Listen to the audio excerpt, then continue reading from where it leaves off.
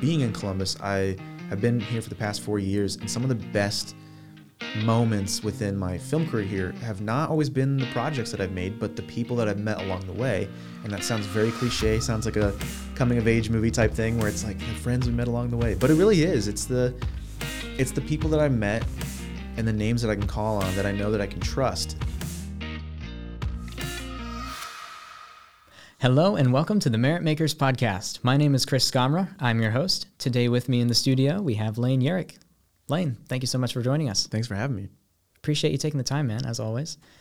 So in order to get started today, just so that you have a little bit of an idea of what we're about here on the show, essentially what Merit Makers is aimed at is helping freelancers in the Columbus and the Midwest area essentially have a platform to share their ideas, their mindset, their portfolio, experience. What we're trying to do here is get everyone connected. So a little while ago, I had the issue of, I know I've got the experience, the talent, the mindset. I've got what it takes to make it in this freelance world, and I just need to get myself in front of the right people. I figured that if I had that problem, most likely other people did too. And so the whole point of the show is to try and help give everybody that has merit a chance to share their ideas, portfolio, and all of that. So that's how we're going to start today. And this is kind of me telling you a little bit about the show and also giving everyone else that's listening, whether you're on Spotify or Apple Podcasts or even YouTube, an idea of what we are trying to do. If you are joining us via Apple Podcasts or Spotify today, by the way, to our audio listeners, please feel free to check out the YouTube channel at Merit Makers Podcasts. You can then come and see the video version and check us out in the studio and get an idea of some of Lane's and everyone else's work as well. We make sure to show some visual representations when possible. So with that note out of the way, Lane, to start things off, I'm going to ask you to share your social handles and then we'll get started. Yeah, so my personal is laneyerrick.jpg. So it's LANEYERRICK. You'll probably see that on the screen. And then my other account is at Yerrick Media. So you can find me at either one of those. Sweet. Okay. That's no shame in splitting up the accounts there. I mean, that's what I did with the podcast. In terms of anywhere else, you have LinkedIn, Facebook. I always want to try and double check and make sure that everyone can connect on the most useful platforms, but also most relevant as well. So is there any other platforms that you have that you may want to share? Yeah, if you want to find me on LinkedIn, shoot me a message, connect with me. I'm not as active on there as I used to be and as I should be, but as I'm kind of wrapping up school, my plan is to really be on there more, just connecting with people and posting. And then feel free to check out my Vimeo as well, which you can just type in Lane Yerrick on Vimeo and you'll find me there. Sweet. All right. Thanks for those extra plugs. Yeah. Really appreciate it. So in order to get started here, typically what we like to do on this show is kind of flip the traditional podcast setting where we do indeed touch on the story and the behind the scenes of how whoever the guest is got into the industry. But up front, what I love to do is try and get people's skill set and sort of their work ethic in place so that when you're listening to that story, you kind of get a better sense of how this person got to where they are with that context. And that's kind of a thing that I love to espouse about is how in today's culture and in today's media, while content is king, I think context should reign. That's kind of a little phrase that I've come up with. And I think I want to try and keep making sure that's a thing in our show, where if you are trying to share your thoughts and ideas, I would love people to know what is Lane in particular trying to do while you're in school, but also as you are coming out. So not to get too far into the backstory, but I do want to touch on the fact that you are currently a student. Right. So let's maybe touch on a little bit of where you want to go in the industry right now. People that are listening are either freelancers, friends, family, but also potentially producers, directors, people that want to hire freelance workers in the film and production industry. So how about we kick things off with kind of starting where you want to go right now? What areas of interests do you have? What kind of positions would you fill in a crew setting? And just kind of give us a little bit of an idea of where your head's at. Yeah. So yeah, with school, I mean, I'm finishing up, so I'm very, very close to being done.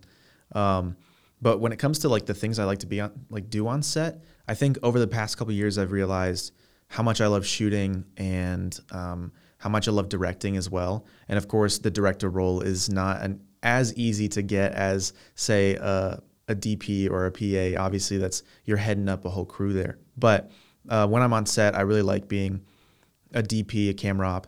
I'm also just, I think where I'm at right now, just so willing to be on set, and whether that means I'm a PA, I'm a gaffer, or I'm doing grip, I'm totally willing to do those things because it's experience and it's fun, and it's something that it helps me learn as well. I don't know everything, and none of us do, and it's always a learning experience. And so I think, if I was on set tomorrow, I'd be happy to do any of those things. But I think where I'm currently like hoping to go, especially now graduating, is being able to be hands-on with a camera more, and directing, and being able to kind of call the shots of, quite literally the shots.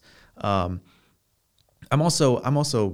love editing. I do. I would say that love for editing is much less than my love for shooting. But as I said, I'm kind of in this place where I'm kind of liking to do all those different things. But moving forward, being able to be hands-on with a camera and being able to call those shots is what I'd love to do. It's definitely not uncommon around here, especially if you're in the Midwest, if you're in Ohio, Pennsylvania, West Virginia, Indiana, Kentucky, any of those spots, anywhere around here where it's not a New York, an LA, a Georgia, Atlanta, any of those hubs, typically you have a ton of people who wear a lot of hats. Mm-hmm. And it can be both a strength and an impediment, I think is the right word. An impediment, possibly. It can hold you back a little bit if you were to go out to those other markets. However, I commend you for wanting to make sure that you can cover every area as possible, and make sure you find out all of your interests. Typically, a lot of people that will be on this show and that have come on in the past aren't sticking to one field. I fall into that category as well. Over the years, I've gone through producing and sound at the start and editing at the very beginning, and then have graduated kind of into camera, grip, and electric in addition to producing. And so that's kind of my skill set. And so you're sitting across the table from someone who completely understands what you're talking about. So to go into the calling of the shots, so to speak, this is another question I kind of like to throw at people, is sort of, what is your work ethic like, or what is your view on projects? Because we have a lot of people in the industry who take different approaches. If you are the type of person, say you're doing documentary work, and you want to show up on set as prepared as possible, but you don't have a script, or you don't have that planned out, okay, here's what we're doing, point A, point B, point C. If you're doing doc work, that's not a reality for you. You show up with your camera and you capture what's to be captured. Yeah. Maybe it's just interviews. You can kind of plan for those. But if you're like capturing a live event at a conference, or if you are doing anything of that sort, there's only a minimal amount of planning you can do. But if you're doing like narrative or a feature project, yeah, or even corporate work, you can get that down to a T and make sure that every I is dotted and every T is crossed, not to sound like a broken record. But what is your preference, I suppose, for how you work? Are you more of I love to take it off the cuff and roll with the punches, or are you, I am a meticulous planner, or something in between? Yeah, I think it's in between. Like, it depends on the project, like you said. I just did an interview for a documentary I'm working on, and I think it also goes into the fact that I've been doing this for a little while, and so I kind of know what to expect on a shoot. Obviously, for a doc, and really any set, you never know exactly what to expect. You have a rough idea of how things will go, and how, I set up the camera here, I can set up a light here, this will probably look good, and then let's just roll. Let's have the questions that I planned, and let's ask these questions. And so there's moments like that, like for interviews, where I do plan, especially because I'm working with another person, where that planning is key. I don't want them to see me as someone who's not prepared, not planned. I don't value their time. But I also want them to understand that I'm comfortable with this, and like I know what I'm doing. And so it's going to be pretty casual sometimes, just setting up really quick. I'll have you sit down, and it's a conversation. With a narrative, especially with working other people, it's that requires so much more planning. And I can't say that I'm the best at planning. I definitely feel like I'm getting better at planning, because I've been in so many situations where my planning is lacking, and I can see that in the product that we create as a group, or if it's by myself. And so I'm somewhere in between, where I'm kind of figuring out like the times where things need to be planned pretty heavily, and the times where, no, I've done this a lot, and I think I I know what to expect.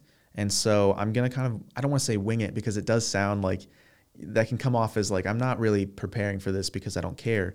But I think once you kind of know what to expect, you're able to set up the cameras, set up the audio, and double check things, and then you're kind of good to go. And so, like I said, it depends on the project and where I'm at now, like finishing school. We've been tasked with so many different kinds of projects. It's not always a narrative. It's not always a doc. Sometimes it's more corporate. Sometimes it's more experimental, where, you know, planning is kind of out the window. But I think what I personally like is planning, with that room for movement and that room for kind of going with the flow. Being able to set a project in motion, having your script ready, your actors set, your crew up to date, everyone on the same page, and creating an environment where everyone leaves at the end of the day happy, I think is a huge thing. And I know you didn't specifically say it that way, but in terms of my goals for how I want to run my own sets, I think we're pretty close on having that room for flow. What people don't realize, I think, and I'm guilty of this as well, still do this constantly, I don't take enough time to plan to make myself comfortable in the moment. I want to figure out a better way to phrase that in the future, but what I mean by that is, if I figure out all the variables before the shoot and go through in my head in the days leading up to the project, what can go wrong, what can go right, what needs to happen, what questions need to be asked, and what problems can I solve before the day of the shoot. If I go through all of that and get to a point where I feel confident enough to say, put down the pencil and show up to set, not only does that eliminate anxiety and stress, but it allows us to have that freedom to make more creative decisions. And it allows you to be able to have a sense of freedom on set and enjoy the process. What I think a lot of people find not enjoyable is that stress and that tension of, okay, this thing happened, we didn't plan for it, but we're figuring it out and we're going. Sometimes that can be pretty fun. However, most of the time it's not, as a lot of us know from experience. Mm-hmm. And so making sure that you figure out everything beforehand, I think, is an area personally, and I can only speak for myself, is an area that I'm still growing in and that I really want to grow in. And it plays into the whole, one of the big things for me in regards to the production industry is that we are professional problem solvers. Mm-hmm.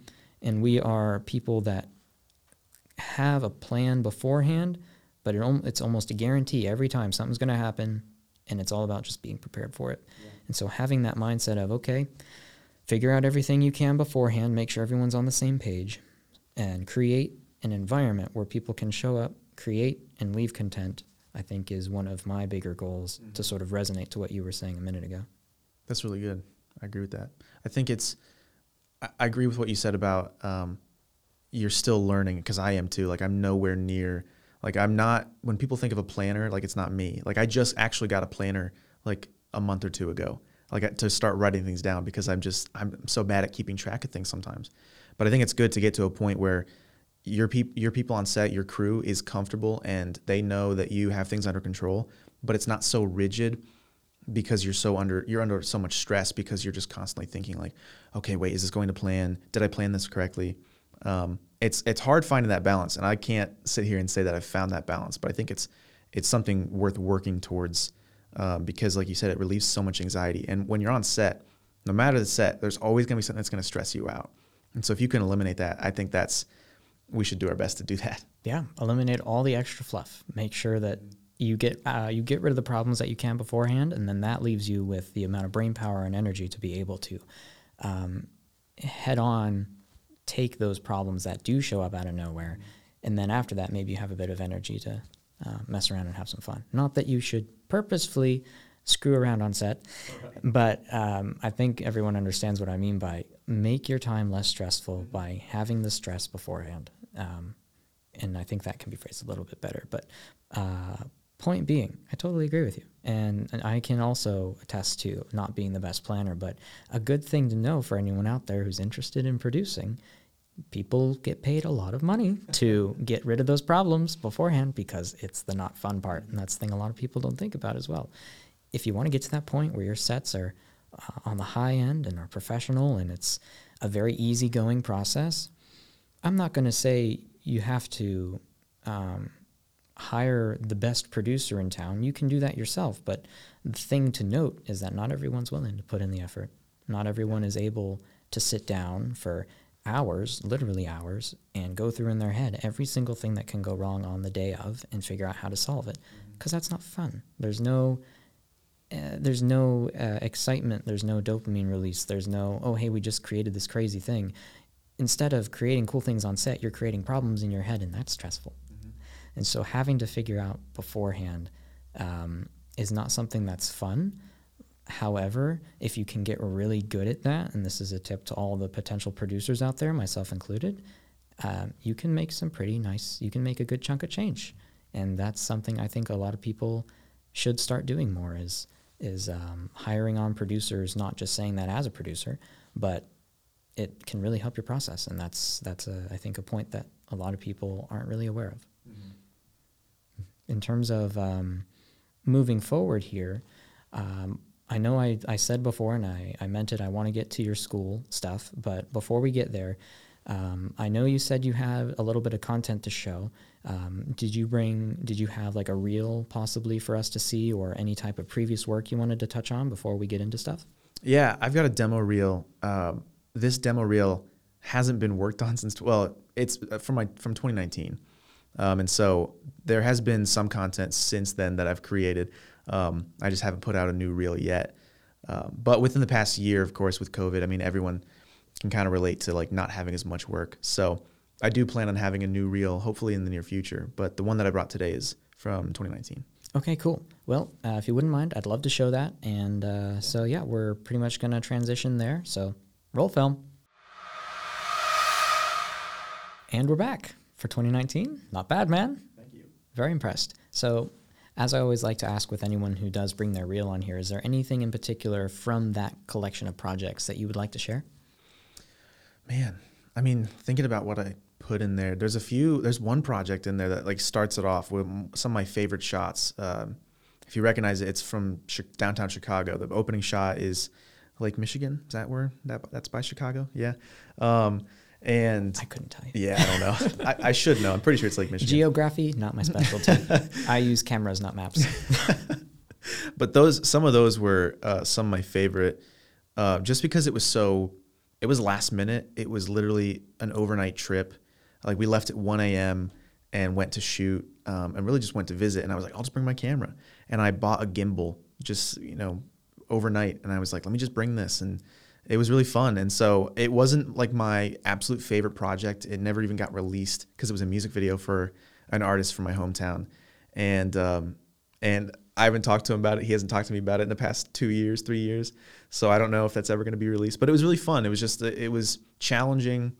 But it was fun because it wasn't planned. I mean, what we were talking about earlier, planning and not planning, like that was one of those moments where it wasn't planned and it could have been planned. Even, it would have gone probably better, but it was still fun because it was just a quick trip to Chicago with some friends and I captured it.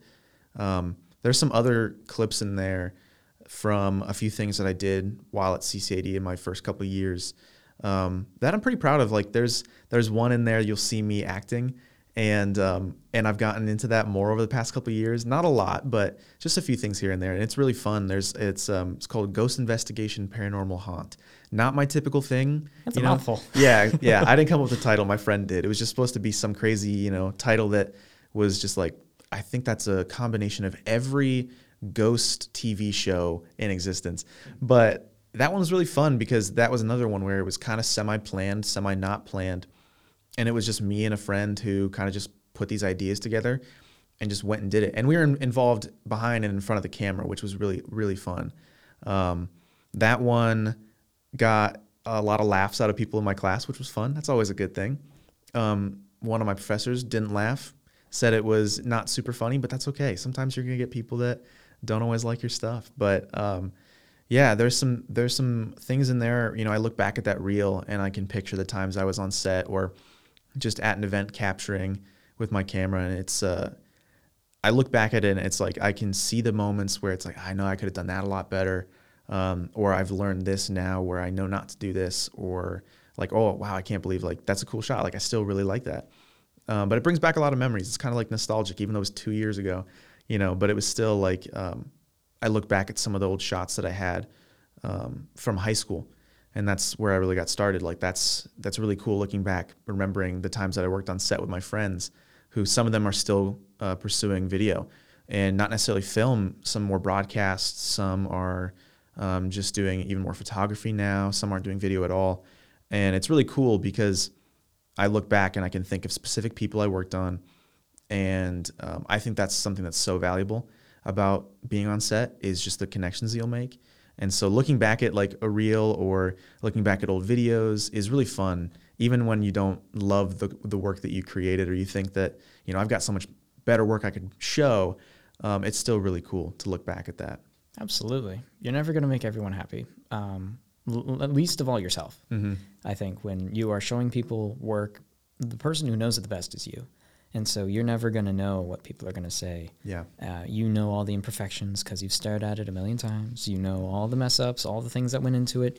It's your baby, but it's also your problem child. Yeah. And so while that's being said, it's also important to know that it's good practice to just get it out there. Mm-hmm. And I've touched on this in the past with this show, but our work, while we are professional problem solvers, we are also artists, and art is never complete. Mm-hmm. You just have to put it out there. Like this show is a testament to that.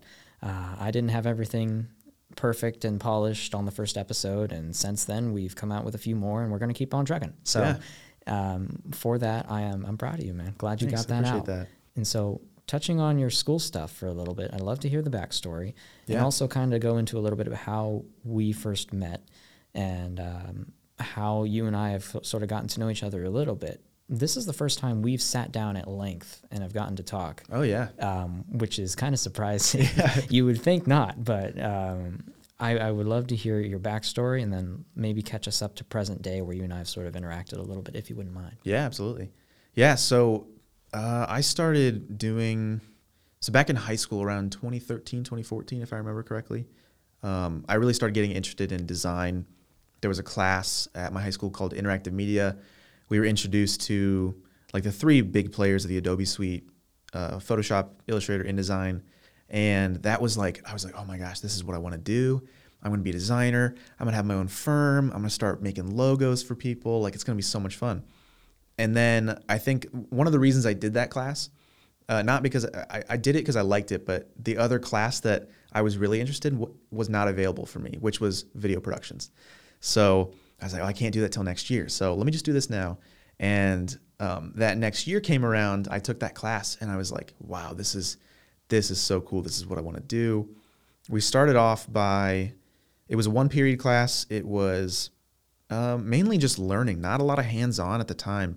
It was just background, which at the time I was like, come on, I just want to shoot something. And then we shot like stuff with little camcorders. But that was so cool because that's really where I started learning about like just film and video and the background and how things started. And at the time I wasn't interested in that history, but learning it and then being able to shoot things here and there was just, great, because I'm like, okay, so now I can see, why these people, how they created this and how it's evolved to where I'm at now. It was a 3-year program. So the first year was mainly learning a few hands-on things. The second year was more hands-on, and it was mainly broadcast. We did learn about film and cinema, but it was mainly broadcast and live production. So by that time, I think it was still a 1-period class. It might have been 2 at that point. This is high school? This is high school, yeah. Okay. Yeah, and so we started doing more news packages. We had a little studio, not a little studio, actually. My high school, I'm still like impressed. My sister is there now as a senior, and her class is even better than mine. Like with the equipment they have available, all Blackmagic stuff. Sweet. What's the school? Hoover High School in North Canton, Ohio. Yeah.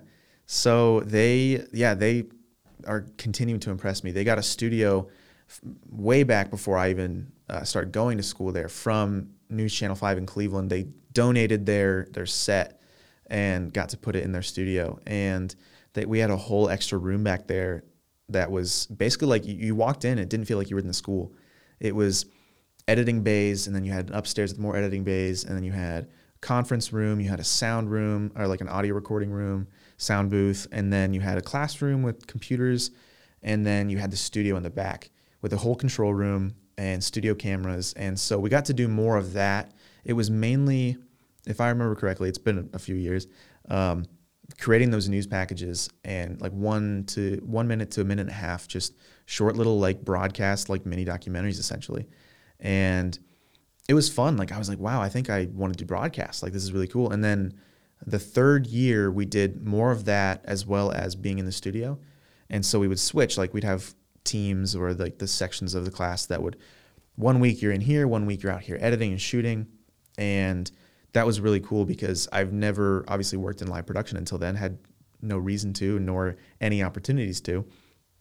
And so we were just trusted as the students to take what we learned. We had the teachers guiding us, you know, but we had been taught and we got to just put it to practice. We had worked with the broadcast the broadcast class, which was mainly people who were on screen. And so we would work directly with them and they would be writing, we'd be communicating with them. Okay, how's this transition going to work? And then we'd go and record first thing in the morning in the studio. And then sometimes they'd have to edit. Sometimes it would take a couple takes, but it was such a cool experience because you'd walk into class and you're just walking into work. And I didn't want to leave. It was a 3-period class. So we were there for a couple hours and it was so much fun. And at that time, you know, I'm thinking, now we're doing film as well, one of the periods. So we're focusing on short films and narrative, but a majority of it was broadcast. So I'm thinking, you know, I'm going to keep doing broadcast. Like this is what I'm going to do, live production. We did basketball games for our school. We did shooting the plays and the musicals, and it was so much fun. But that's kind of what got me into it. And then I was still like really focused on doing film as well. But at the time I was like, I think broadcast and then film on the side, you know, it's kind of hard to do. But so then I graduated and my sister had went to the Columbus College of Art and Design, which is where I'm at now, finishing up. She went there for photography and minored in film. And I'm doing the opposite. I'm majoring in film and minoring in photography now. So I started going there. We just, you know, delved deeper into the history of cinema and being able to just create our own stuff. Like from the jump, we were just like, hey, just create this project. You guys have a week. It's not going to be good. I'm not going to give you a crazy grade, but let's just see what you guys got. And it challenged me and stretched me a lot. And one of the things that I had to realize going in was to let my ego just stay at the door. Because going in, I knew that I was going in with 3 years of experience.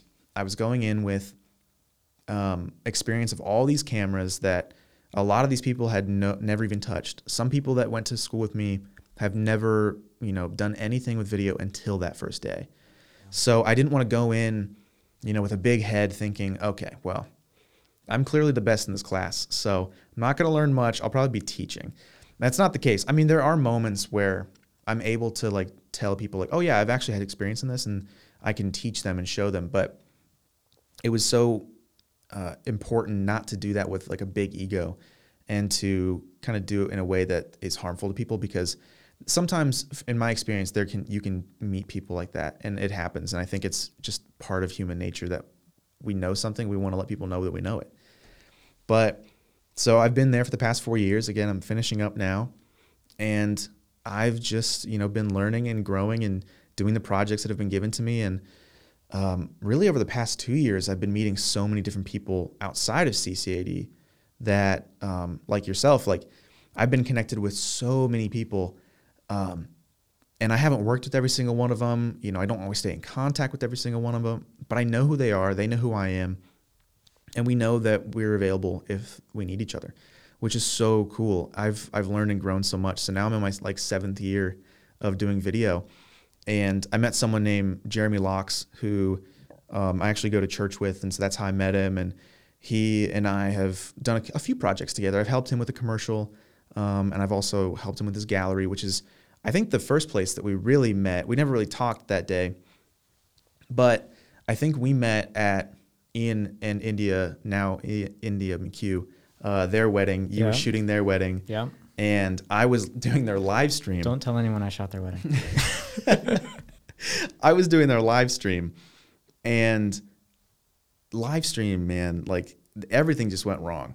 everyone wants to do live stream right now because of COVID, and it's totally understandable. Yeah, and it's profitable. It is, and it's really a good idea. The Wi-Fi there was not good, and so the camera that I was using was just not working with my computer and the Cam Link, and the Wi-Fi was just so bad. The audio sucked, and so I was like, oh my gosh, this is really bad. It all worked out in the end. But yeah, so that's where we met, and we briefly talked here and there in passing, but that's where we're at today. That was back in November, I think. Yeah, it was a hot minute. It's been a little bit since you and I got together, but that's, I think you hit the nail on the head. We kind of crossed paths. I had a little bit of an idea who you were, not as much where you were that night because I was behind a merch table for, shout out to Locks Creative. Jeremy is hopefully going to be on the show eventually one of these days. And same with Ian too. Ian's been mentioned a couple times now. He's kind of like the mysterious ghost that's haunting the show. He'll be on soon, hopefully. But with our previous interaction, you and I think, did first meet in person at Jeremy's art show. However, we didn't really talk that much. And then I talked to you a little bit at Ian and India's wedding when you were doing the live stream stuff. And to get back to the main meat of your story, you touched on so many good things there, man, with the education system in general. This is something that I think I literally talked about last episode with Brian, and I want to sort of clarify a couple points I made as well there. I'd love to get your opinion on a few of the different film student stereotypes that people typically have. First of all, I should say, is there any other thing that you'd like to share on your backstory or anything you'd want to mention before we move on? Because I want to make sure I give you the opportunity. Anything that we may have missed so far that you might want to bring up? Not necessarily. No, I don't think so. Okay, cool. I'm excited to hear about the stereotypes. Wanted to check. Discuss. Yeah. Let's start with ego. So yeah, I will be the first to admit I've been that guy for a good while. That was me to some extent. I won't claim to have had the most humble of attitudes. So I should probably give you a little bit of backstory and also share with the audience. I started in this industry roughly when I was 13. There's an argument to be made all the way back to 2008, but that's another story for another time. Professionally, 2013, as an editor. And then from doing editing and sort of, I started out doing like gaming content, YouTube videos. I was inspired by a couple people that I was watching online, started making videos with my friends. It's how a lot of people our age have started on this journey. And so after a little while of doing that, my parents saw that I really loved the whole video thing, and so I got into some classes with a local producer, just doing like a summer camp type thing. And then after that, I went into a career center. There's been some client projects and other bigger short films and even a feature that I was on before that point that I'll probably talk about someday. But the thing I'm trying to get to here is my time at the Delaware Area Career Center, which is a trade school off of State Route 23, north of Lewis Center, south of Delaware. If anyone out there is local to the Columbus area, you probably know exactly what I'm talking about. North of Columbus, pretty much. And that school offers a very similar program to what you mentioned. And we have very similar backgrounds here. In high school, junior and senior year, I was in the digital design program at DACC, Delaware Area Career Center. Hopefully I'll have some of my instructors on at some point. I would love to get them on and have them as guests here. Some of my favorite teachers I've ever had in my life, and I'm not just saying that because I was homeschooled, were at this digital design program. Josh Galligan, Will Rowland. There's a third teacher that's there now that I unfortunately was not able to have as an instructor because he came in after I had graduated. Very recent. I'm sure they're happy to have the help now. But the point I'm trying to get to is that during my time at that school, I was coming in as well with, I joined the program 2017, 2018, so I would have had about the same amount of experience before going in. And this is at a high school level, though. So before going into that program, 3 to 4 years of working in the field or knowing a lot of the ins and outs. So I had the ropes down pretty good. That gave me an opportunity to not necessarily pick where I want to go, which is kind of what this program's aim was, to introduce people into the world of media and get kids interested in doing stuff like well, I should touch on this first quickly before I get back to my story. What the Career Center offers for their digital design program is they offer essentially, they call it, I believe, career pathways, and I may be mistaken there, so instructors, feel free to correct me when you come on. They offer different areas of study, so you can pick essentially a education or a curriculum path in different areas. So there's video production, photography, animation, graphic design, audio production, and I'm missing one, animation, video, photography, audio, graphic, web design. That's the sixth one. There's six in general. And so like coding, back-end development, etc. That's what the web stuff is. And so you can, as a junior in high school, go in and see all these areas, get a little taste of everything. As you're going through the program, that's essentially what you do for your first half year, 3/4 of the year when you're there, is try out a little bit of everything, see what sticks, see what you don't like, and then pick the area you want to build your skills on, and then just go for it. They tailor your curriculum to you. This is not a paid-for advertisement or promotion of the Career Center. However, as a former student and someone who still endorses that program, wholeheartedly, I totally encourage people to go.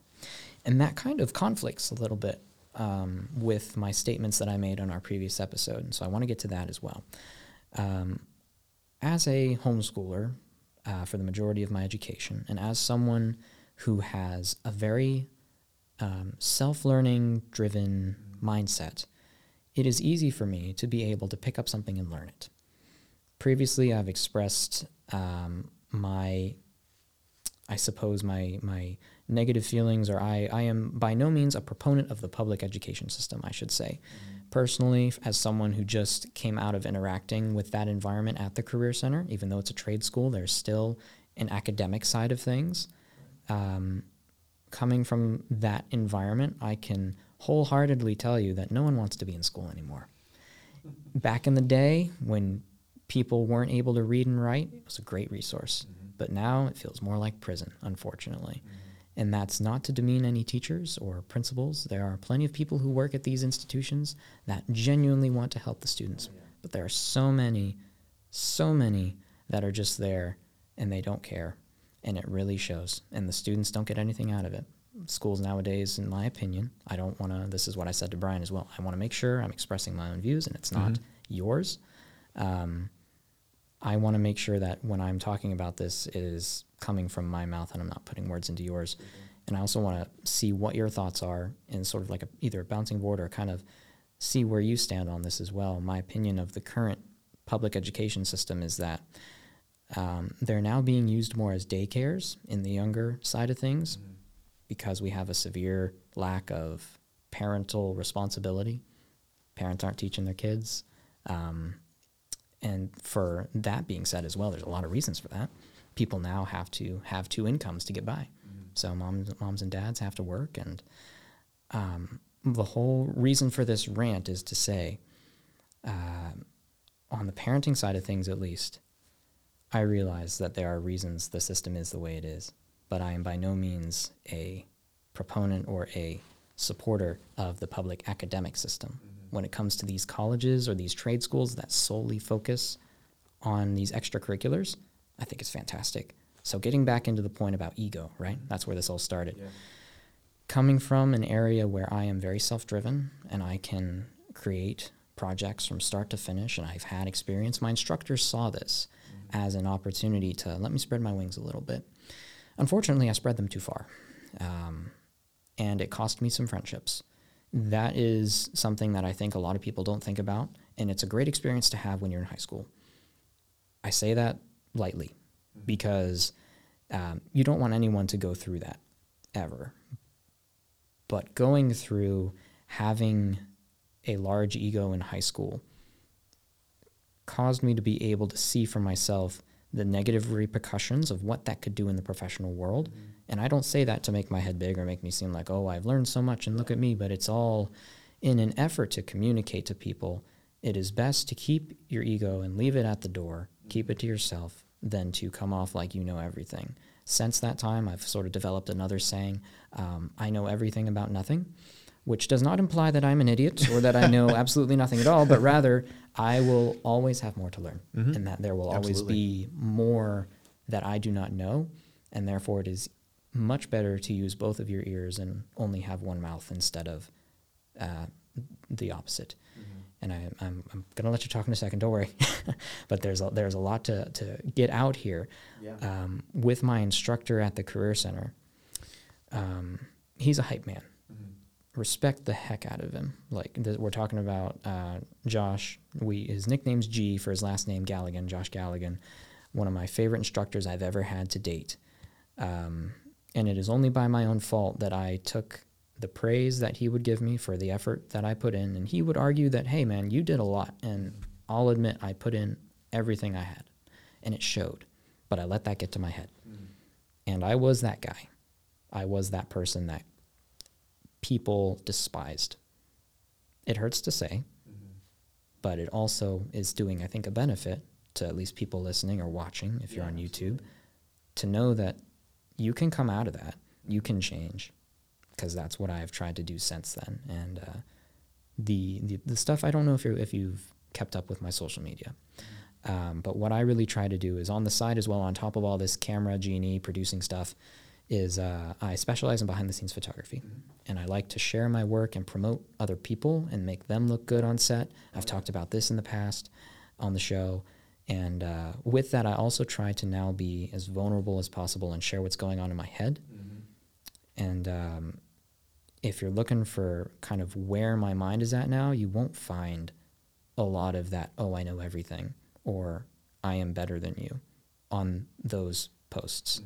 I'm much now trying to go a different direction and help as many people as possible, but also share my growth, my struggles, and not just the highlights. Because if you look at it, almost none of those photos are me. They're other people, but also share the growth of my own mindset and other people as well. So I don't know how long I've been going for, but I'm going to take a break. So what do you think about all that? Yeah. Well, first off, that's really good. I appreciate you sharing that.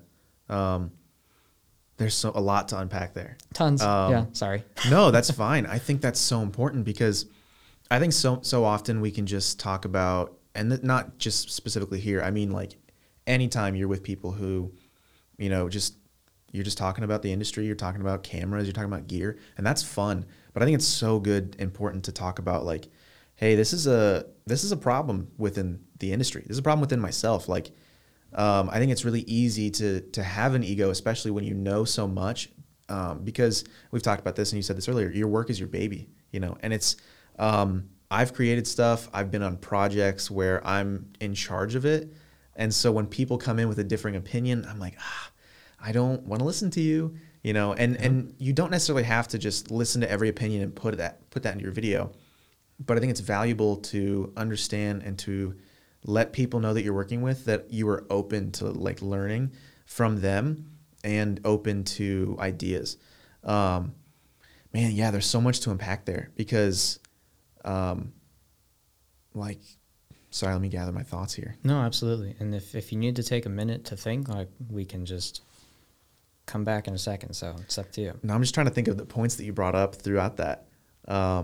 Yeah, there was a lot, and that's kind of on me. If I go too long, it's like there's that's the thing too, is if we are in this environment and if we're talking back and forth, and this is just a note to everybody, if anyone ever ends up on a podcast and someone goes on a long string like I just did, you will have something really cool you want to say.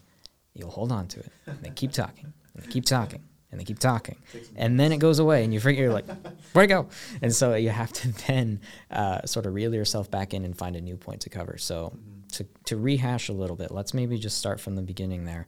What's your opinion on high school education programs, training, and then we'll maybe get into the little bits of the ego and all of that moving forward, because I think this is going to be some pretty interesting conversation. So both of us coming from film school, quote unquote, backgrounds, do you think that's a help or a hindrance? Who do you think that serves, or is it even necessary? Yeah. I would say, it absolutely can help you. I think it always depends on how you react. And that's with anything, it depends on how you take that information and go forward in life.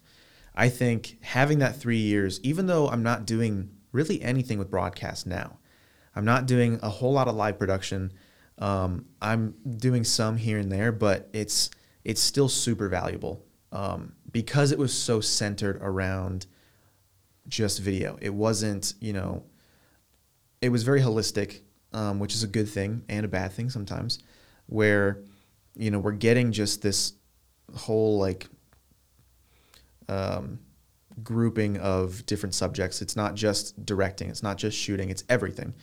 But you're not focusing on the other subjects like math, science, and all those other things. Like you were saying, the Career Center is so focused on, you pick a certain area and you focus just on that. And having like those 3 periods of class in my senior year where we just spent hours it wasn't necessarily like a rigid, like come and sit down. It was come in and you know what you're doing. You have a job. Feel free to walk around the studio, talk to the other students, see what they're doing, see how you can help, see if they can help you. Yeah, it's open environment. Yeah, the open environment is such a better environment than sit down and let's talk. And I think there's value in lectures. I think there's value in sitting down and learning, because sometimes for me, I just need to sit down and just listen to my teacher talk. If I'm just given like the opportunity to just be on my computer and be just doing what I want, I can just easily find so many things to do or research while they're talking, and I'm not going to pay attention. But yeah, that open environment was so important because it also allowed us as students, these teenagers, to realize that we have value in this area. We have the ability to make our own decisions, to make our own work. And we've got supervisors that are going to be walking around talking to us like equals, which was so incredible. My teachers, I still communicate with them constantly, and they've always talked to me on like an equal level, where it's not clearly they have more experience, and I recognize that and I respect that authority. Mm-hmm. But they're also talking to me like, hey, like I know you're still learning, but I also know that you know a lot. And I want to talk to you about like just this on like just an equal like playing field, essentially. That was really important. And I think that I won't say that, I'm so much better off than all these other people and no one will ever be able to be as good as me. I think it's easy to feel that way because you get something so good, like the both of us having that extra education. That's so good. And there's nothing wrong with that, but it's easy just being a human to see that and to think less of another person. And so it just takes being aware of that. I had to be aware and conscious going into college, realizing, okay, Lane, you're going to want to take hold of this and this is going to be your personality. Like you just want to be the guy that has more knowledge than everyone else, but you can't do that. Like you have to, I had to be really like intentional about keeping myself in check. And even like what I was touching on earlier, just the things that I want to do on a set, I think it's so important to be willing and to be open to just playing any role that you can to help people. Because if someone comes to you and asks like, hey, can you be a PA for this? It's like, well, I've had this experience and I've already been in school for like 7 years. So I really think I'm past being a PA. And you probably won't work with that person too much, like more after that. You won't get called back. No. And I think even if you have been in the industry for 30 years, and I can't speak on, I can't speak for people who have been in the industry for 30 years, so maybe they'll disagree with me. Yeah. But, let's say you've been in the industry for a while and you get a call from a friend of yours and it's like, hey, I know this isn't paid like a lot and it's a super small position, but can you help me? Like if you help that person, they're going to see you as just a good friend, as someone who's willing to help, and not necessarily as just a PA or just a gaffer. They're going to see you as someone who is willing to help and someone who is trustworthy. And so I think it's also taking that step of just being open to wear those different hats, even though those hats may have, you may have outgrown those hats. In your head, you may think, well, no, I've had this experience for how long? I feel like I should be doing more. I think that helps combat the ego. I think it's very easy for us to get an ego in the film industry because, like I said, you make something, it's your baby, it's art. You pour your heart into this. You want to take a hold of that. You want to hold it close. And whenever someone criticizes it, it's easy to just lash out. And not necessarily lash out, but just to be upset or have criticisms. And I think being open and communicating with people and maintaining friendships, and you don't have to be best friends with everyone you work with. Nope. But I think there needs to be a good relationship on set, because not only does that like help you get more jobs in the future and maintain just like a good relationship with someone who can get you paid, it just creates such a more like that environment on set is going to be so much better when each of you know, like, hey, we're all doing this together.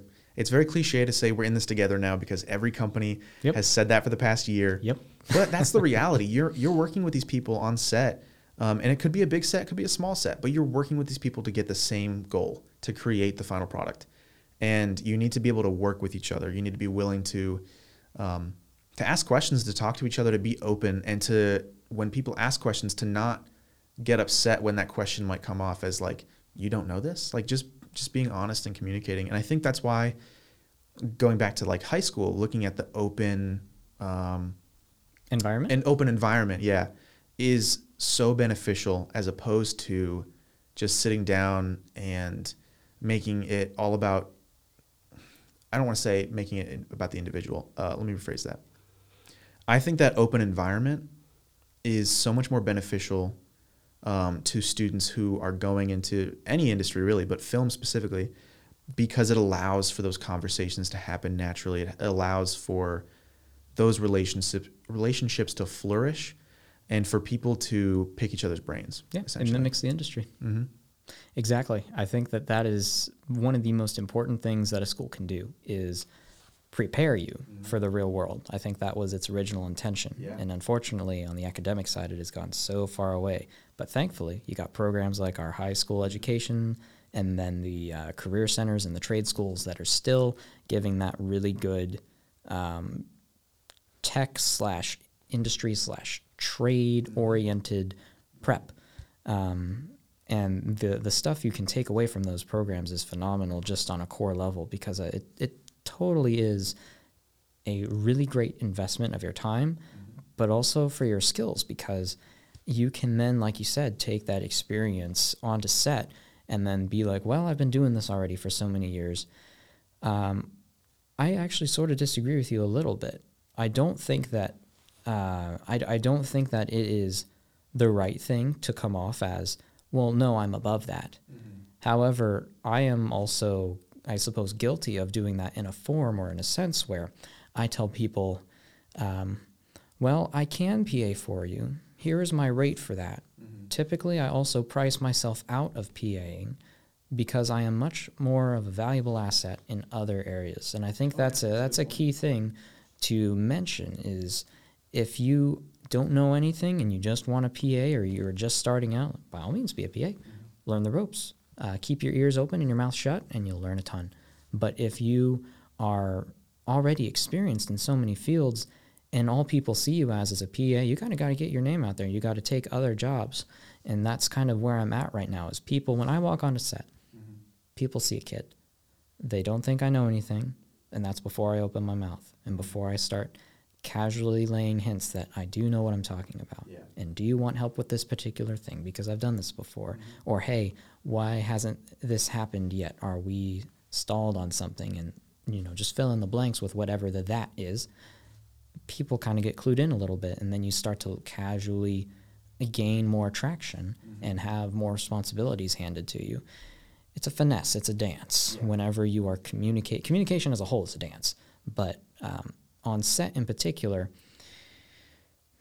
not stepping over the line and instead pushing it forward a little bit with each conversation you have or relationship you build, I think is how you have to do it these days, because people aren't going to give you responsibility if you can't show them you can handle it. Yeah.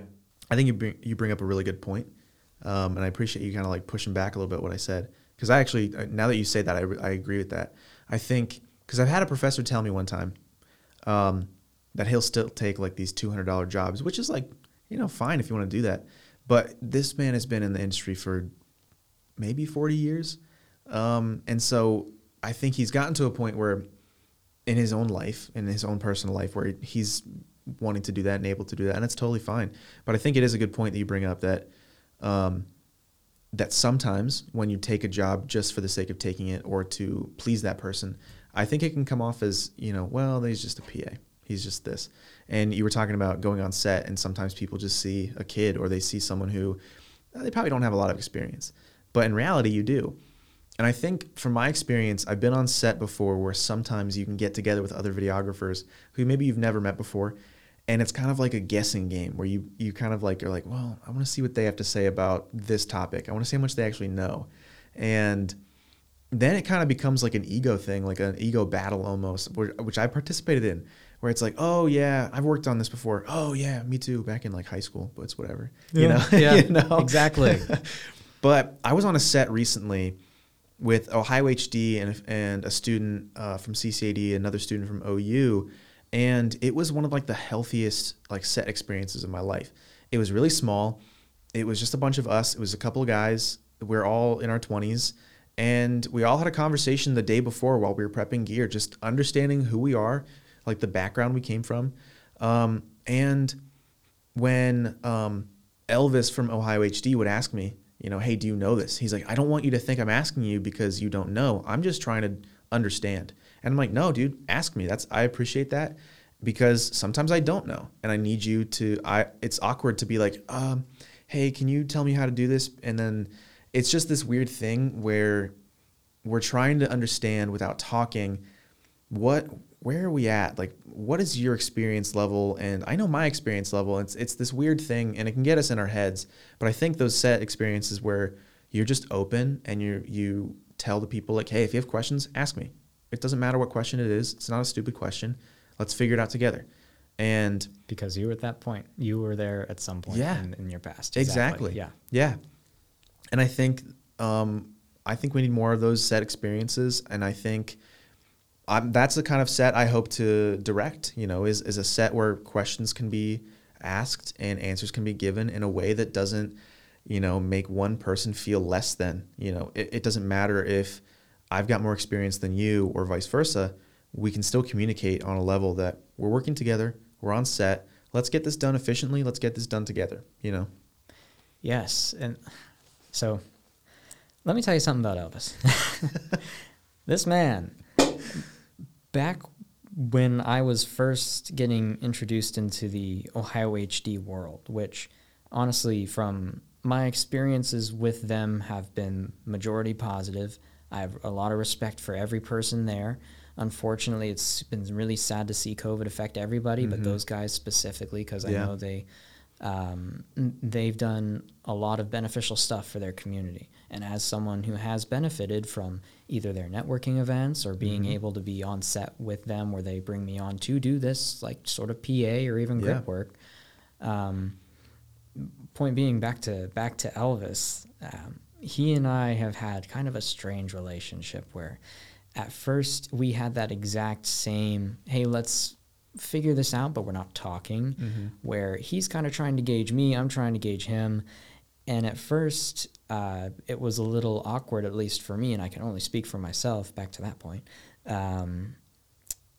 But our relationship has gone from barely knowing each other to, I think he's now one of the people I'm more close to in terms of just pure relationship standards, because of a few different things where we've kind of now, over the course of however many months or even years it's been since I've been interacting with those guys, he and I specifically have grown a little bit because we've given each other time to evaluate. And that's something I don't think a lot of people do on set or in the environments that we regularly find ourselves in. You only have the few minutes at breakfast or right before call time to evaluate who you're working with, what they know, what they do. And then you take those assumptions into the field and they either serve you or you have made a terrible mistake and completely misread who you're talking to. With Elvis in particular, I have a story there. There's a good friend of mine as well, a DP, a family man as well in the local Columbus area. His name's TJ Cooley. TJ does a lot of work with MOFA. He also has a lot of work done for different festivals around town. He and I have worked together in the past, and over the course of like summer 2020 and pre-COVID a little bit as well, he and I became friends, TJ and I. At the 2020 Ohio HD Gear Show, I went as a volunteer, and so I was helping out, running things on the vendor side, where I would basically just take care of the different vendors and guests for the expo. And I want to make it clear as well, I was not hired on for any salary position. It was not anything like super high level priority position or anything. No, I was there to help. And the need that I was able to show up and fill was, hey, the vendors need taken care of. And I've done this before in the past as well, where if you as the Sony representative or the Fuji guys need batteries, snacks, water, pens, the whole time I was there, I was just circling the building because it's connected and you can run laps, just making sure that they had what they needed, the vendors. And since I was there doing that, it gave me an opportunity to network, but also catch up with some friends. Yeah. TJ comes in towards like the first half of the day, and we get to talking about Apple boxes. If you're not familiar with TJ, not only is he a DP, but he's also a bit of a handyman. He has in the past done some really great work with Apple boxes and even has created some of the ones that Ohio HD rents out. So that's kind of a pride point for him, where he has created these pieces that have been on countless productions because everyone needs an Apple. And so TJ and I are talking about that and about his work, and he's telling me and getting fired up about a story about how this guy kind of screwed him over in relation to these Apple boxes, or in regards to a different story. Elvis sees that from across the room, puffs up his chest and kind of walks over and goes, "Bro, what you doing to my boy Chris, man? Like, what's going on here?" He's trying to bust in and defend the little guy, aka me, because I'm a child, and because TJ, if you don't know him, he's a tall guy. He can be pretty intimidating, and his personality matches that. He can be a little brash, and he puts himself out there, and that's one of the things I like about them. But Elvis going in doesn't know that TJ and I are good friends. And he comes in and he hears the conversation, like overhears it, and he thinks TJ's yelling at me, this little volunteer kid who's just there to help. And he breaks up the conversation and doesn't understand Elvis and I know each other. TJ, with his brash and outgoing personality, sees Elvis as a threat and goes like, "Who do you think you're talking to? I have contributed so much to this company, blah, blah, blah, blah, blah." This is not to make TJ look bad in any way, and I think I misphrased what he said as the comeback a little bit, but the point was TJ defended himself. Elvis had no idea we were friends, and that meant a lot to me that Elvis would bust into the conversation and try to save me like that. And so that meant a lot. Elvis, if you're listening, or anyone at OHD, make sure he does see this. Thank you. It means a lot, and I respect Elvis all the more for that. And I would love to actually have him on the show because he wants to be a DP. Yeah. Last time I checked. I'm pretty sure that he is trying to work himself into that field. So, Elvis, if you're out there and you're listening, feel free to come on the show, man. Would love to have you. Anyone from OHD, really.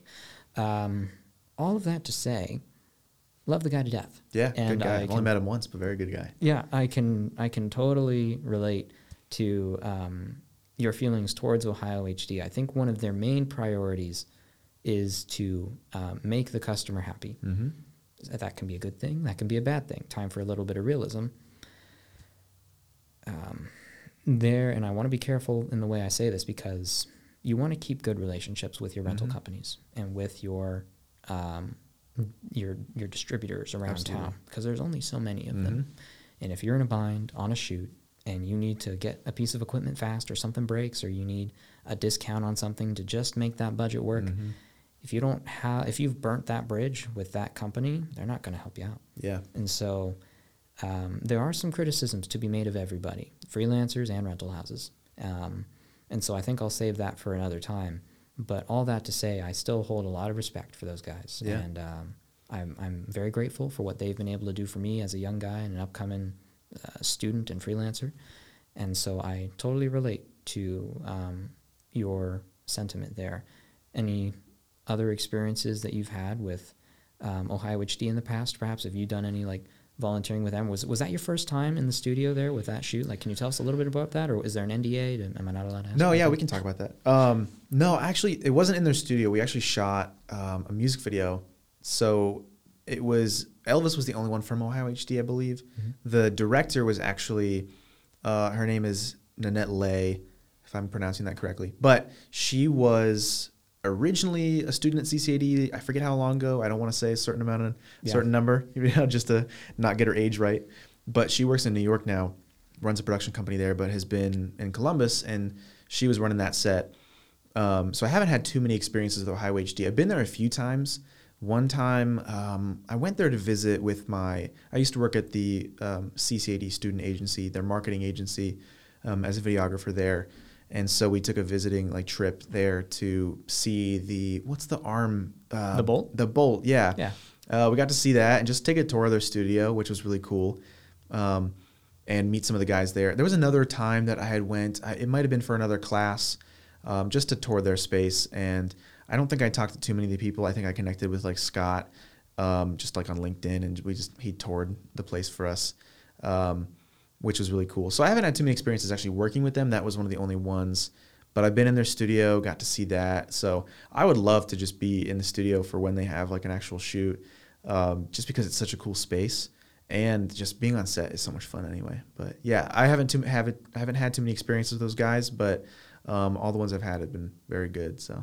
I do think they have a very good sense of where their PR is and how they fit into the market. Mm-hmm. That is something I give them props on, is their marketing and their involvement in the community as a whole. Mm-hmm. And with that being said as well, one thing I'd love to know about your experience in regards to, how do I phrase this, being sort of a jack of all trades, so to speak. Mm-hmm. I'm not saying you know everything. What is your mindset on working with these companies or these studios as a up-and-coming person in the industry? Because I think a lot of people don't realize the value mm-hmm. in the connections that these rental houses or even production companies like Jeremy's that we talked about can bring. Mm-hmm. Because those are the guys that are going to hire you. Yeah. And you don't want to burn those bridges, not to go back to that point. But do you see yourself as someone who is more self-reliant, I suppose? You want to make your own sets, or are you more open to collaborating with people? Because this is important for those listening. If they want to interact mm-hmm. with you or bring you on, or even just find you to say, hey, I am a PA, I am available. You now have my number in case you want to bring them onto your sets. What's your stance on collaboration is what I'm trying to get at. Yeah, I think collaboration is key, especially when you're starting out. I think there's nothing wrong with wanting to run your own set and just taking control, because I think if you're an artist and you create something, then I think you should be okay with making it the way you want to make it. But I don't think that you should do it in a way that comes off as I don't ever want to work with other people. And so I think if you're in college, or maybe you're not in college, you're in high school still, but you're starting, I'd say if you can connect with people, do it. It might not be, you might not work with them for years. You never know. But I think establishing a relationship or just a connection and an understanding that you're there and that you're available is really important, because they're going to call you at some point, and maybe you can't take that job, and that's okay. But I think collaboration is huge. I think working with other people and getting other ideas and perspectives is really important as well. And that is one of the things I think that I value the most about being in Columbus. I have been here for the past 4 years, and some of the best moments within my film career here have not always been the projects that I've made, but the people that I've met along the way. And that sounds very cliche, sounds like a coming of age movie type thing where it's the friends we met along the way. But it really is. It's the people that I met and the names that I can call on that I know that I can trust, and they do good work, and they'll be there if I need them. And it's going to be the same for them, where they might not be able to take it. But there's an understanding that I can call you, you can call me, and we both have our own things going on, and that's okay. But it's a name we can call out on. And so I think, if you're starting out, meet as many people as you can. Go to networking events if they're available, especially now. Join those Facebook groups that exist for Central Ohio, and just get acquainted with people. Get your name out there, and I think that is a great way to start, because you're going to meet new people, you're going to learn new things, and you can just be involved in a lot of cool projects as well. That, and also let's go back to that other point that you mentioned, because I think it's very important. We touched on it a tiny bit, but it's really, really key. You never know who you're going to meet, mm-hmm. and you never know who those people that you meet, who are PAs, who are grips, mm-hmm. who are interns, that will then, in the future, 2, 3, even 1 year down the line or more, 5, 10, mm-hmm. go and hire you because you treated them with respect and you saw them as a person and not an underling. Right. Like you said a minute ago, and this is something I talk about all the time as well. And I can only speak from my experience, when I go on set, oftentimes on a more professional level, if I'm working, with people who've been in the biz for 10, 15, 20 years, I'm a kid. I am, to go back to a previous story, a child in their eyes until I tell them, hey, I know what I'm doing.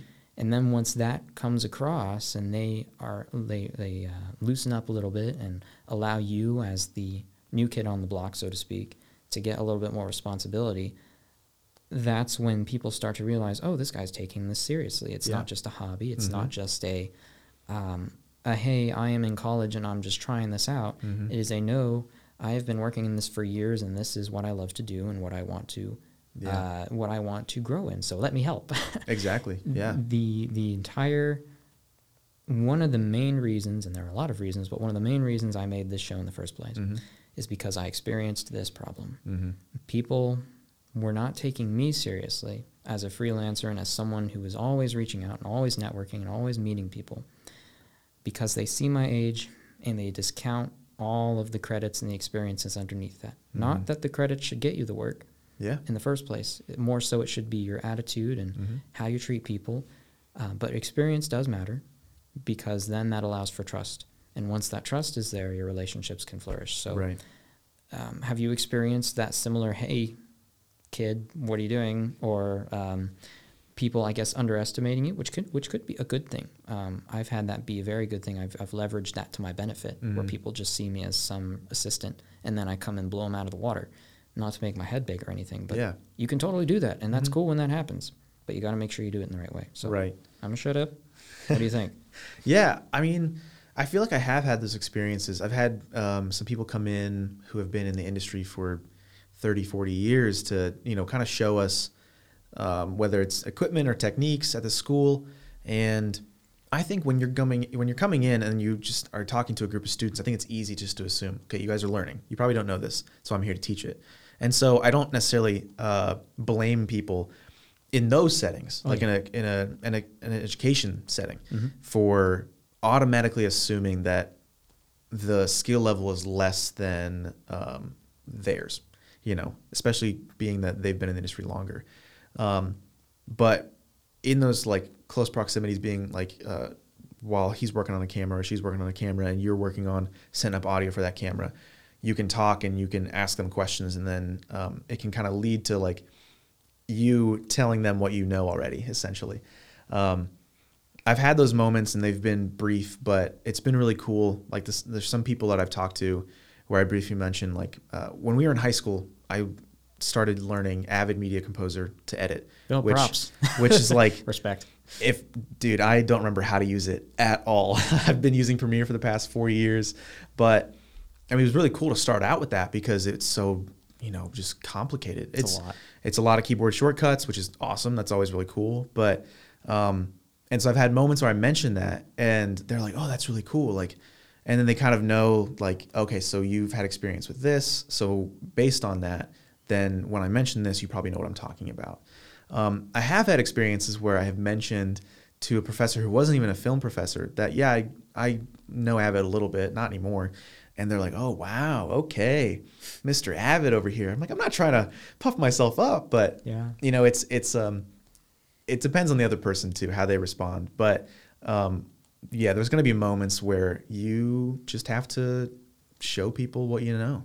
And like you said, you have to do it the right way, in a way that doesn't come off as egotistical or in a way that is rude or condescending, but just a way to show hey, I just want to get this out here now. I know what I'm talking about. I know what I'm doing. And once that happens, you're kind of speeding past the gauging stage where it's well, what do you know? What do you actually know? It's just getting it out there so you guys can move forward as coworkers, if you will, as peers. Yeah. I think that's the important thing, and something that people who are just entering in can figure out, or maybe we can help explain a little bit. It may take a job or two with that individual to get them comfortable with you as a peer. or if not an experienced youngling, to use some Star Wars terminology, which I am a huge fan of Star Wars, by the way. Oh, big yeah. nerd, big nerd. Regardless, coming into the industry, there's all these stigmas and stereotypes of the high school and the college video program, film program, media program, graduate of, hey, I'm the big shot. I know everything already. You can't teach me. And I think that's one of the biggest things that people use as a people step on rakes, I should say. When they come out of school and think they know everything, you get into the real world, you get into the industry, and you're slapped across the face by the grip who's been doing it for 60 years just from one simple comment, and then you're super embarrassed and have to go run and hide. Not speaking from experience, thankfully, but that's something that I think a lot of people experience, that if they were to just sort of change their mindset a little bit when they get out of those programs, I think we're fairly good authorities on this. And something that we've both put into practice is coming at it from a servant mindset.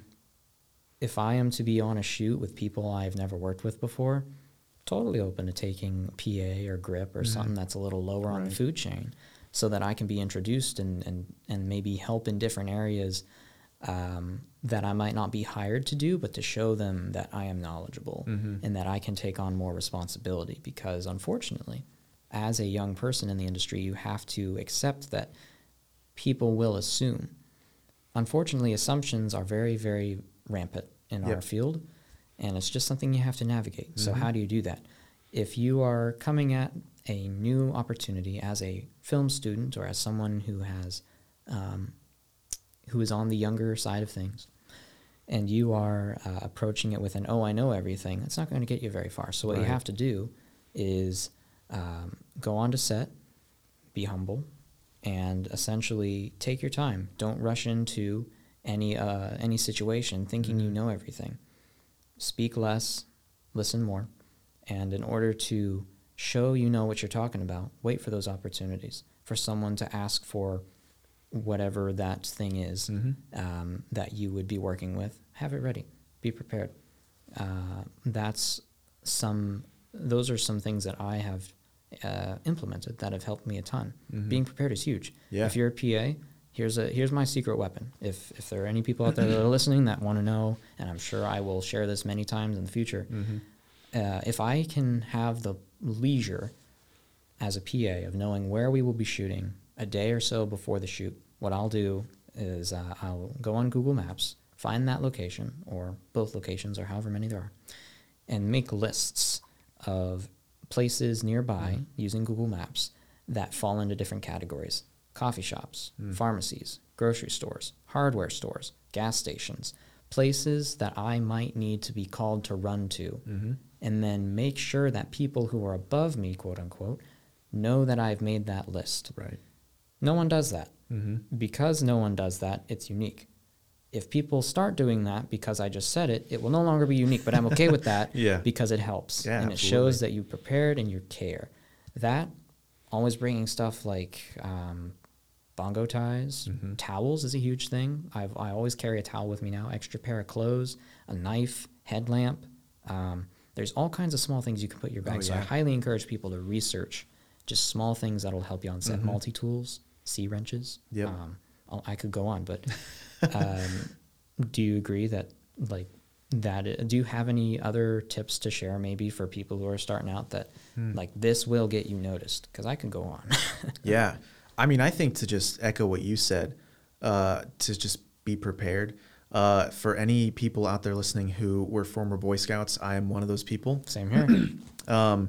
And got my Eagle Scout in 2017. I didn't make it past Star. I did not pass this I really test. didn't think I would.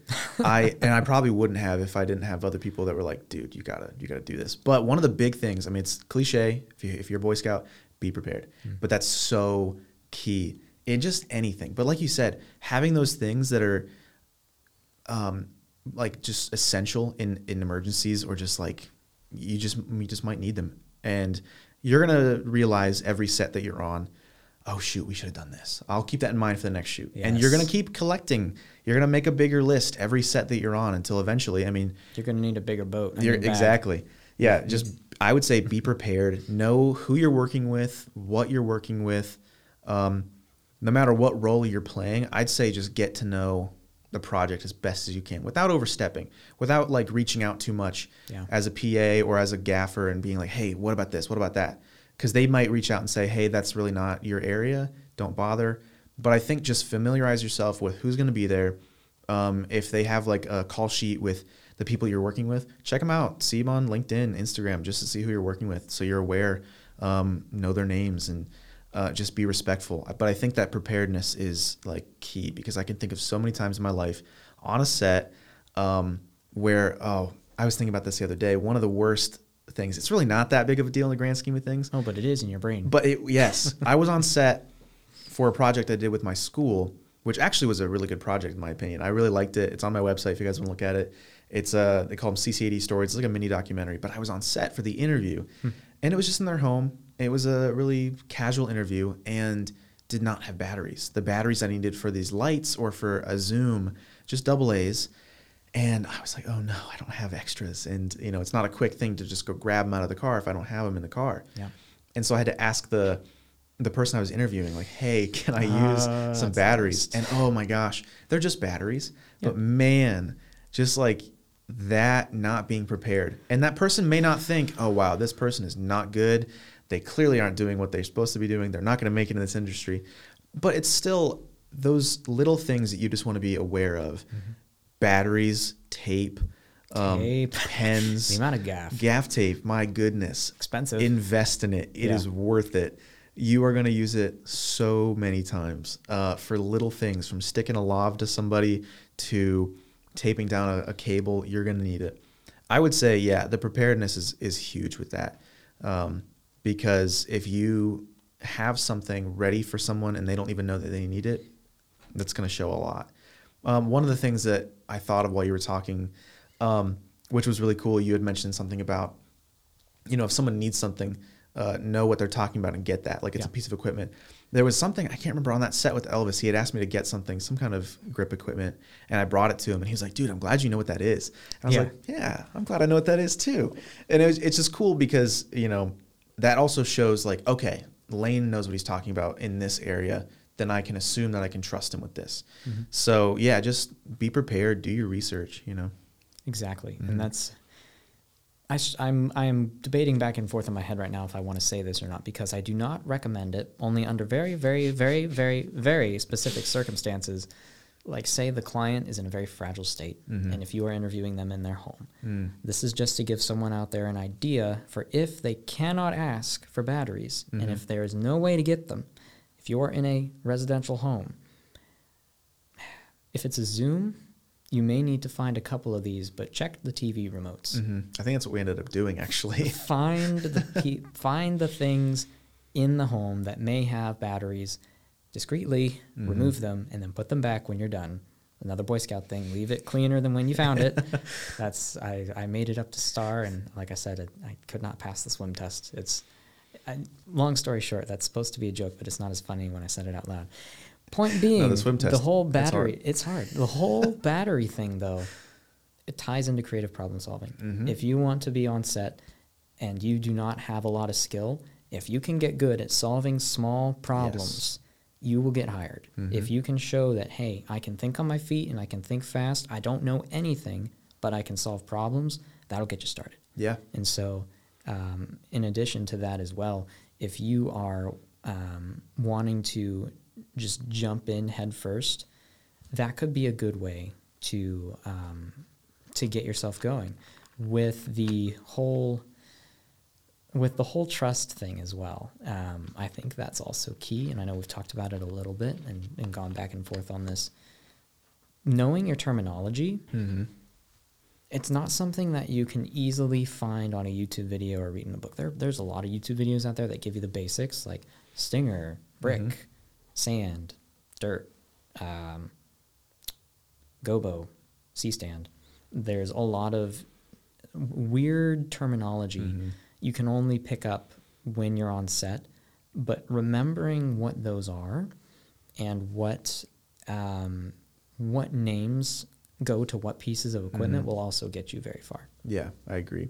And also, you're going to learn terminology in college that might not... It's outdated. That's outdated. Yeah. And so just be careful. Just listen while you're on set or while you're around people. If you're in college right now or you've heard this before, when you hear the words non-diegetic sound and diegetic sound, people they don't say that. No. Like, they will not call it that in the real world, but that's how you're going to learn it. There's going to be things like that. But like you said, you're on set, listen, be observant, and you're going to learn a lot just from being there. So let's go back to college for a second. Mm-hmm. How well do you think that has prepared you for the industry?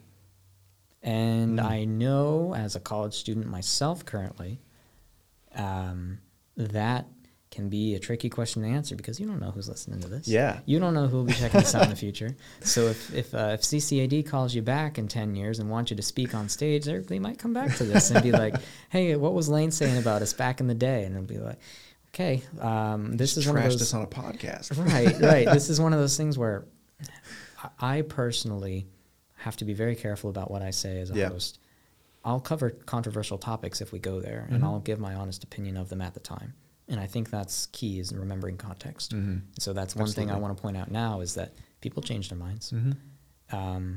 And I think there's a lot of credit to people who give you a chance to explain yourself if you say something that you firmly believe in the time at the point of when you said it, and then in the future new information comes up and then you change your opinion or your views. So it's a very touchy subject. Mm-hmm. However, I'll go first just to make it a little easier. Personally, for myself, from my own experience, and please feel free to parrot if how I say it is pretty accurate and you don't want to expand on it too much, because I understand.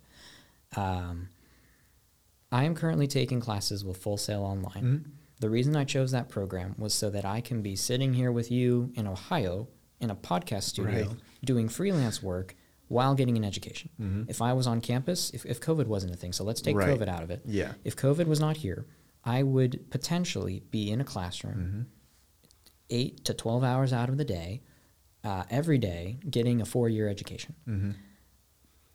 I have to ask myself, is that more valuable than working maybe half the time online as I would in college, and then spending all the rest of it in the real world and in the industry as a freelancer? Yeah. And so right now, the benefit that I have is I am getting a degree to keep in my back pocket, and that's the only reason I'm taking this degree, is in case I want to start a family and I need that piece of paper so I can get a salary job if I need to provide. Mm-hmm. My goal is to do freelance for the whole thing, but if I can't get there, backup plan. Mm-hmm.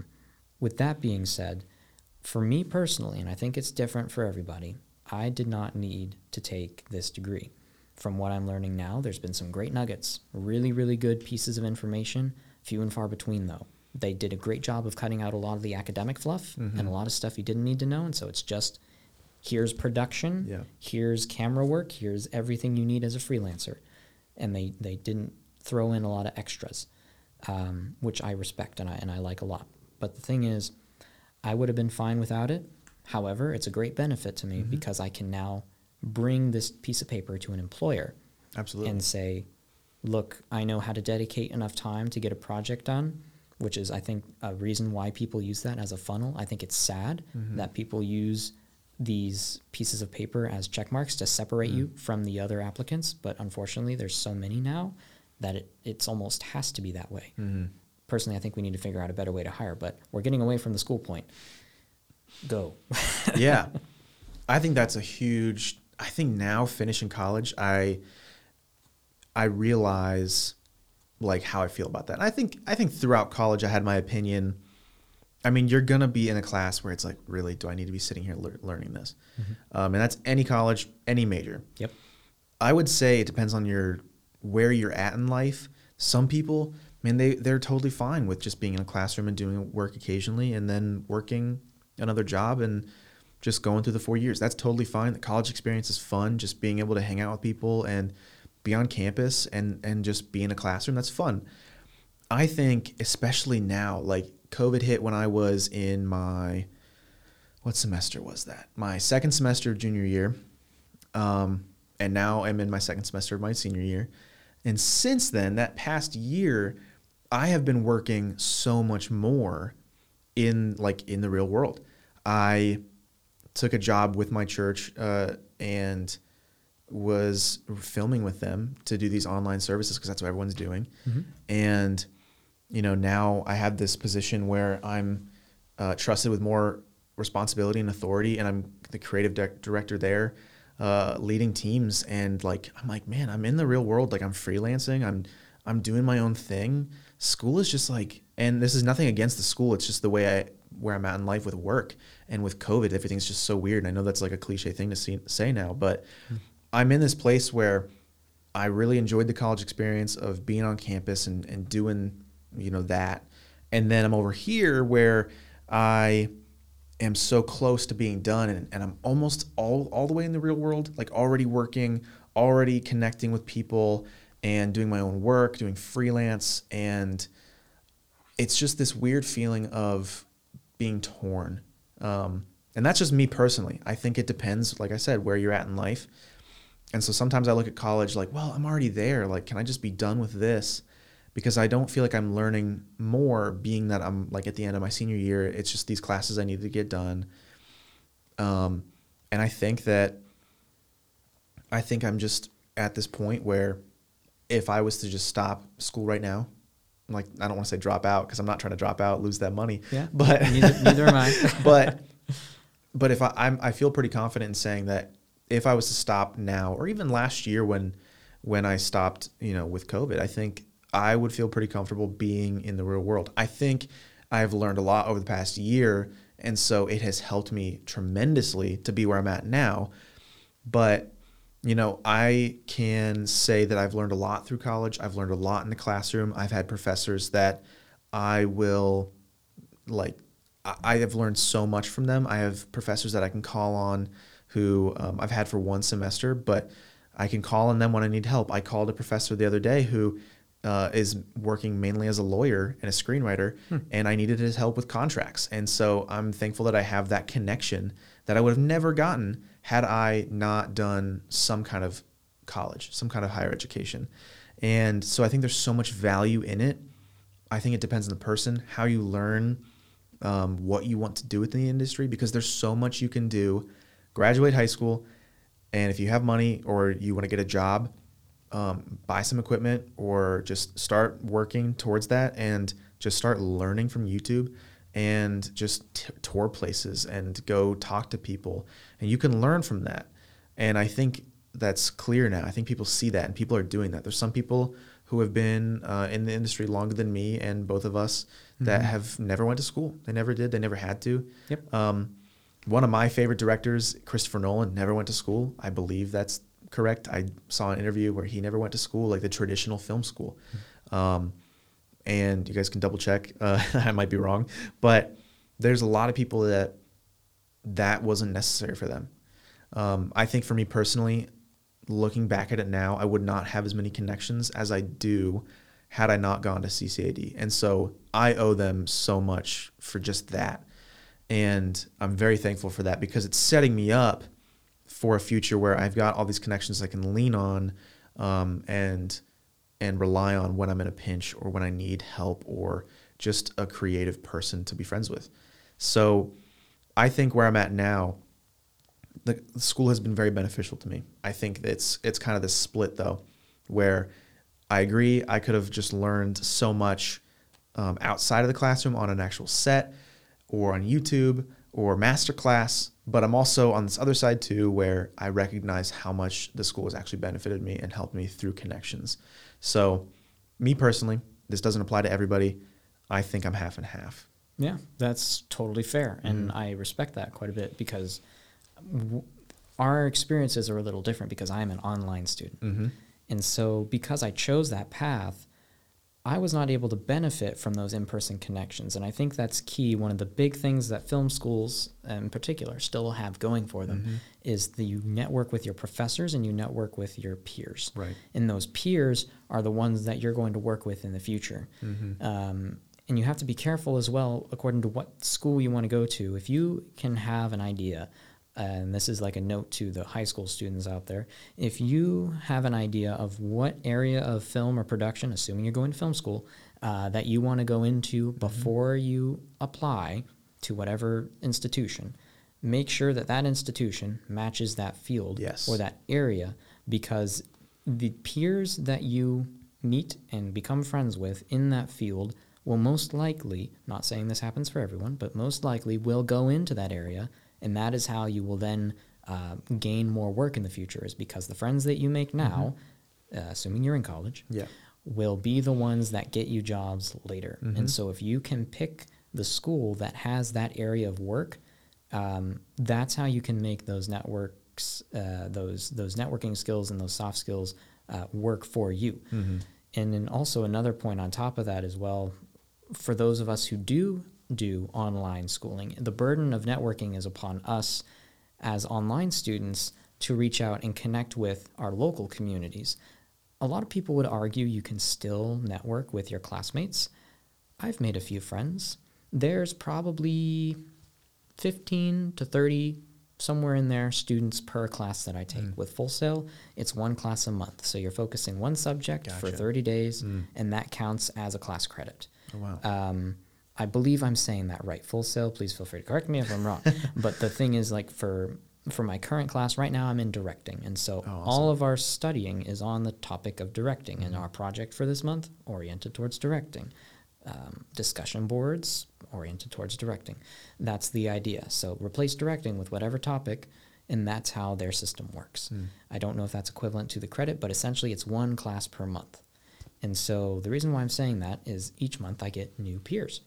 And with those new peers comes new potential connections. Here's the thing. With Full Sail and online, not just Full Sail, but almost any online institution nowadays, the people who are taking online classes are taking them because typically they don't have the time that a normal college student would to dedicate to their schooling.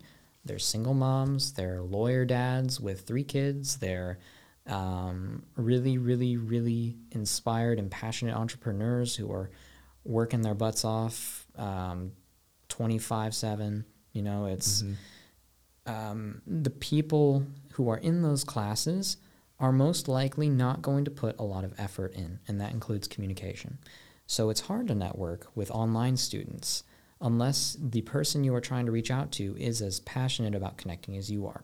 So I've given up on that basically at this point. Unless someone approaches me via a message, rarely will I reach out to a classmate of mine as an online student and say, like, hey, let's get on a Zoom call together, or let's try and do some sort of remote digital project because I really like you and your work.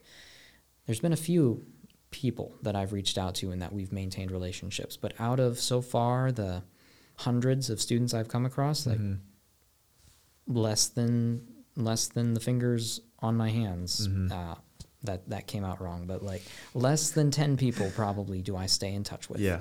And it's crazy. With that in mind, if you are online, one of the best things that you can do is, like you said in the past, is attend those networking events. Go out, find people in your industry, and network. Personally, for myself, the whole reason why I took this degree, and I know I'm sounding like a broken record, but there's a little bit of a twist here.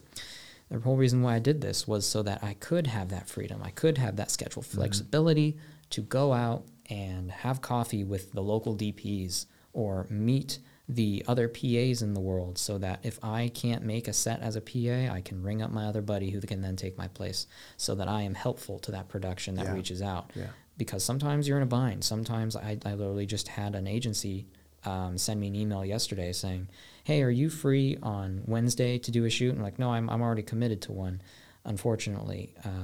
I didn't give them someone else because I knew they already probably had someone in mind. But if you are presented with that situation, you can then give the producer or whoever is running that set someone else's number. Yeah, totally. You can't give them that number if you don't know anybody. And so as an online student, one of the best things you can do is go out, find the local people in your area, and make connections with them. In my opinion, it's a lot better than if you were to do that in the film school world. However, not everyone is driven to do that. You don't have everyone being an extrovert. I'm actually an introvert. However, I have, over the course of COVID and over the past few years, really, really, really, really put in a lot of effort to make a effort to network and reach out to people, because in this industry, your network is your net worth, unfortunately. I say unfortunately lightly because it's one of those things where you are almost required to do that. And it's not a skill that everybody has. Mm-hmm. That's the only reason why I say unfortunately, because it takes time and effort, but anyone can develop it. I think all that being said, I think to just reiterate what I was saying about my experience of the past 4 years, connections have been huge, because it's not just like, oh, that's cool, I get to work with this person. Sometimes it's like good friendships.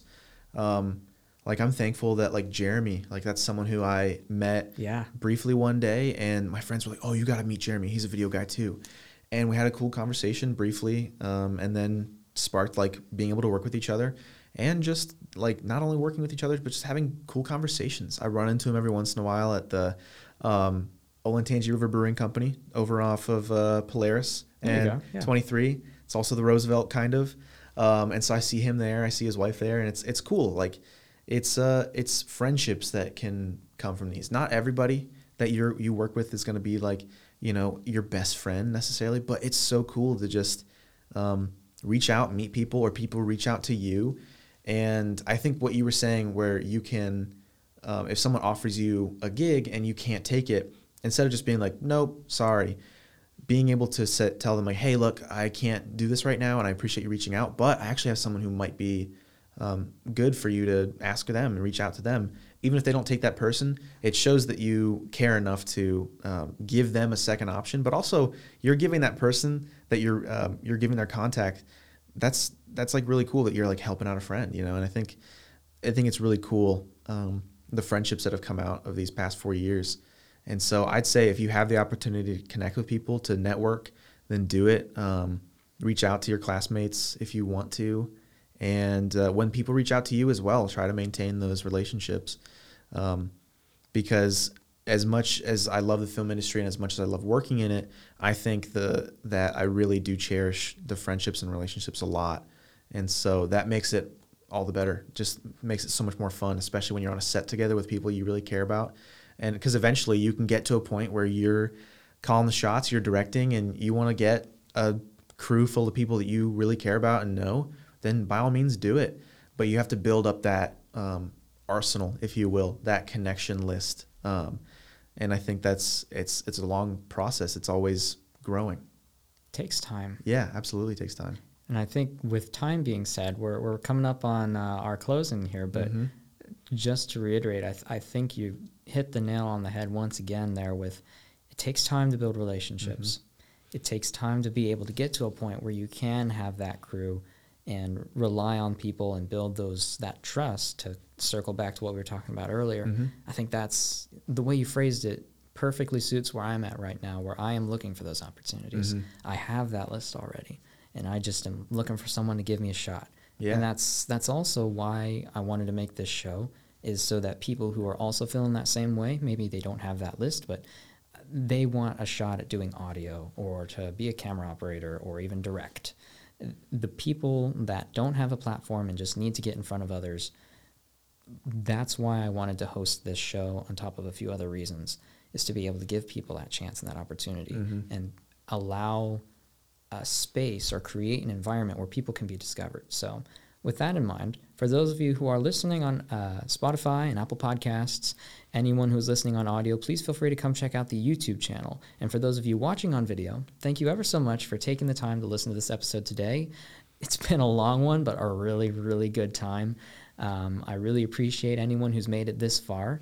For anyone out there who does want to come on the show as a guest, please feel free to check out the YouTube description. That's where you can find this link to a Google form where you can essentially apply to become a guest on the show. I just need a little bit of basic information to know that you exist. And essentially, after you submit that form, basically list some contact info and what you want to talk about. I will then be able to get in contact with you and hopefully see you in the studio. And speaking of which, I do want to make sure I bring up our basically sponsor for the show, the Sycamore Studios. For those of you who may not be aware, the Sycamore is a production space hosted out of Plain City, roughly about 45 minutes out of downtown Columbus, northwest side. For anyone who's interested in trying out a studio environment, they have, I would say, a medium-sized space, about 3,000 square feet of psych wall for new people to the scene, the small one-man bands, the people who are in our shoes, essentially, who want to try stepping into the world of studio production. That's the audience that they want to cater to here at Sycamore. They are looking to, at this point in time, bring in productions that are kind of on a smaller scale to be able to work within their space. Not only do they have the psych available, which is that production studio wall, the one that kind of looks like a skateboard ramp. I get asked all the time what those are. Point being, they also have an editing suite in addition to this wonderful podcast space. So if you would also like to run a show, or maybe you're thinking of starting a podcast, feel free to reach out and see what they might have to offer. They would love to talk to you. So with that being said, Lane, I wanted to make sure I give you a special thank you. This is the longest conversation we've had, and I think it's been very productive. So I really appreciate you taking the time and hope to see you back someday even. Yeah, thanks for having me on. I really appreciate it. I hope to be back soon. Absolutely. So before I forget, let's also get your handles. Where can people find you on social media if they do want to reach out, if they like what you said and want to get in contact, or maybe even hire you to come on to direct or, call the shots like you were saying? How can people best reach you once more? Yeah, once again, you can find me on Instagram if you'd like, at Yerrick Media, and you'll see that on the screen. And you'll see my personal accounts linked there as well as my website. Feel free to reach out on Vimeo or to check my videos out there. Just Lane Yerrick in Vimeo. And also connect with me on LinkedIn. Let me know that you exist, and let's talk. There we go. Fantastic. Thank you so much for coming on, sir. I appreciate the time.